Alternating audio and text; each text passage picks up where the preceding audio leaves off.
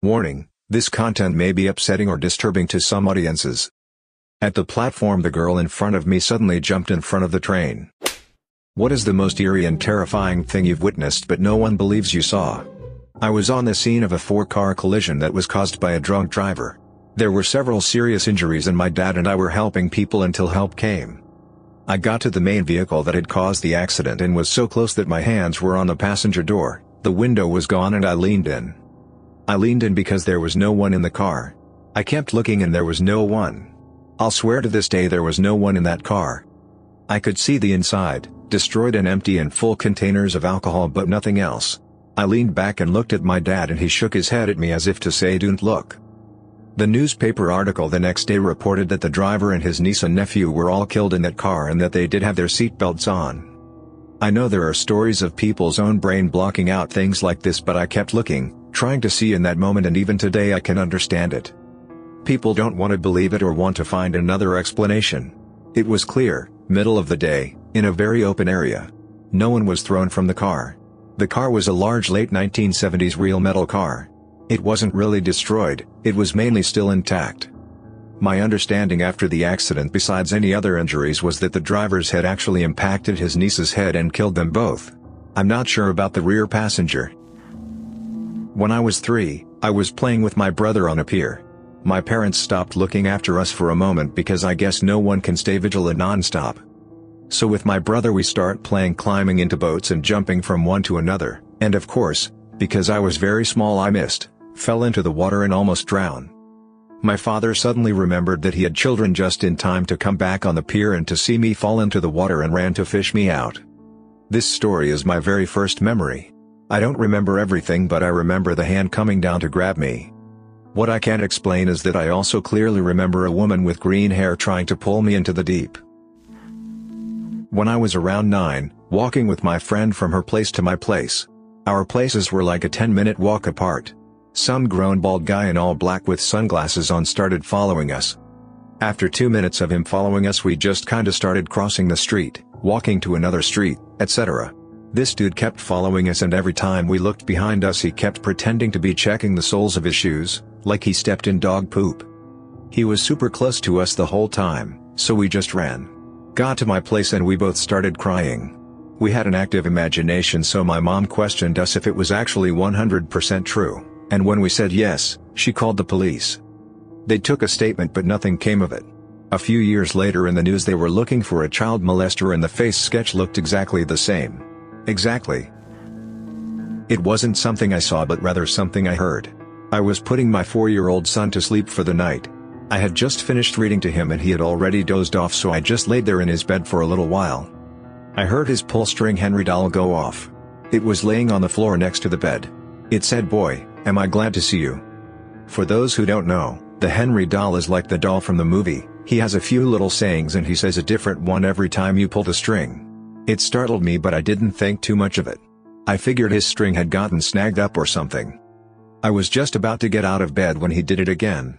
Not a different saying either, it said "Boy am I glad to see you again," twice in a row, which doesn't happen.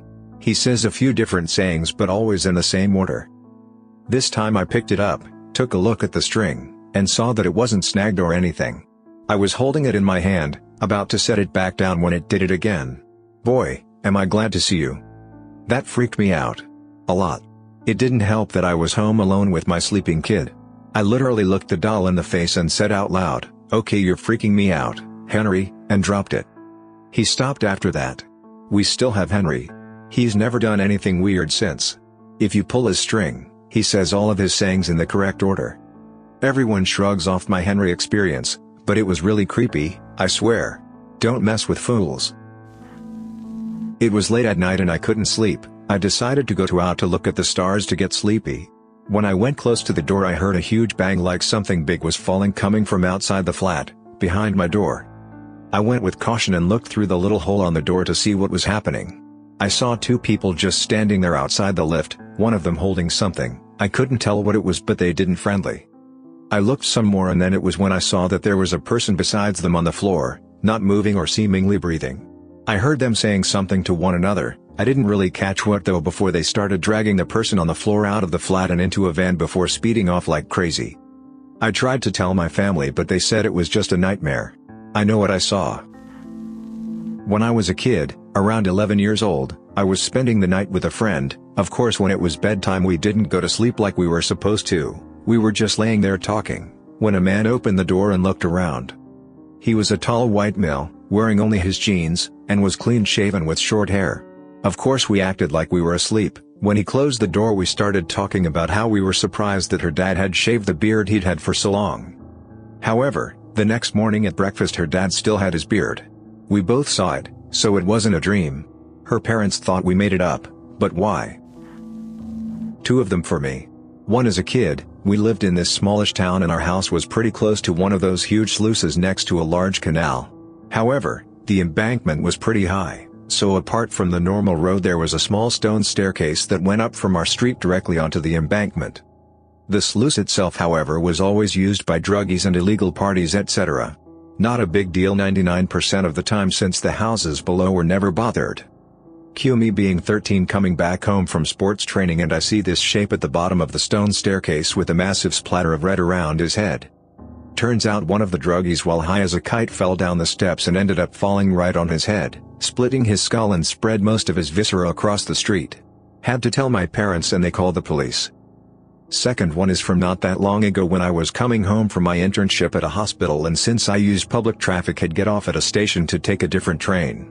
While waiting at the platform the girl in front of me suddenly jumped in front of the train resulting in something I can only unfortunately describe as meat confetti. Afterwards I called up my girlfriend who I was living with at the time, still do, to explain that I wouldn't be able to get home since someone jumped in front of the train. Now in the Netherlands it's not uncommon to have delays in the entire train system due to these events. Apparently I didn't sound overly emotional or anything, shock, so she just assumed that somewhere on a different platform someone jumped in front of the train so my train couldn't leave. So she went her martial arts lessons and I was absolutely stunned that someone so close to you could be so casual about such an event happening to a loved one. When I finally did end up getting home basically broke down and it was only when calling her again that she understood what had actually happened and immediately rushed home. Only later learned that the girl turned out to be a 19-year-old student with severe psychosis from a coworker who knew her from the school she was attending. I was 12, and no one but me and my dog were in my apartment. I was listening to my music with my dog on my bed, my room closed. My door had a see-through glass part on the head part of the door. My dog started barking really loudly and I brushed it off as him hearing my neighbors that were loud usually. But when he got up to bark at the door it gave me a bad feeling inside my chest so I patted him on the head waiting for him to calm down. 10 minutes pass, he lays down next to my bed calm. And then another 10 minutes pass, I continue listening to music when my dog curled up growling but in a scared way this time. Turning his head on the door I looked up the top of the clear door part and saw a lady full white. It sounds cliché but her hair was white, and so was her dress and skin. She passed to the room next to mine really fast. I didn't see her face, but it scared me. No one believes me, but I did see her and I didn't leave my room then. I just curled up under my blanket with my dog close to me. I haven't seen her since and now I moved. But it was really weird. I recall as a younger child hearing a lady inside those walls singing. My mom said it was the pipes probably but the melody of the noise didn't sound like a pipe. Was staying the night with a friend one time and I woke up earlier than anyone, so I went to the living room and watched some TV. About an hour into it I was overcome by this horrible feeling I never could describe.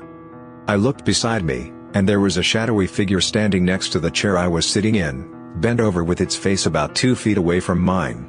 I utterly froze on place and slammed my eyes shut. I sat there for what seemed like hours until my friend's dad came walking into the living room and found me in the chair breathing heavily and sweating. He called my name and it gave me the strength to open my eyes and run over to him. In June 2012, I saw a plane crash in the Nevada desert.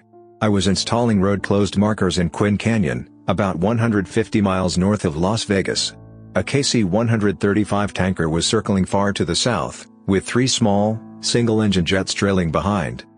This was not unusual. A refueling wing flew out of Nellis AFB, and we'd see one fly overhead about once a week, often refueling F-15s headed for Dugway.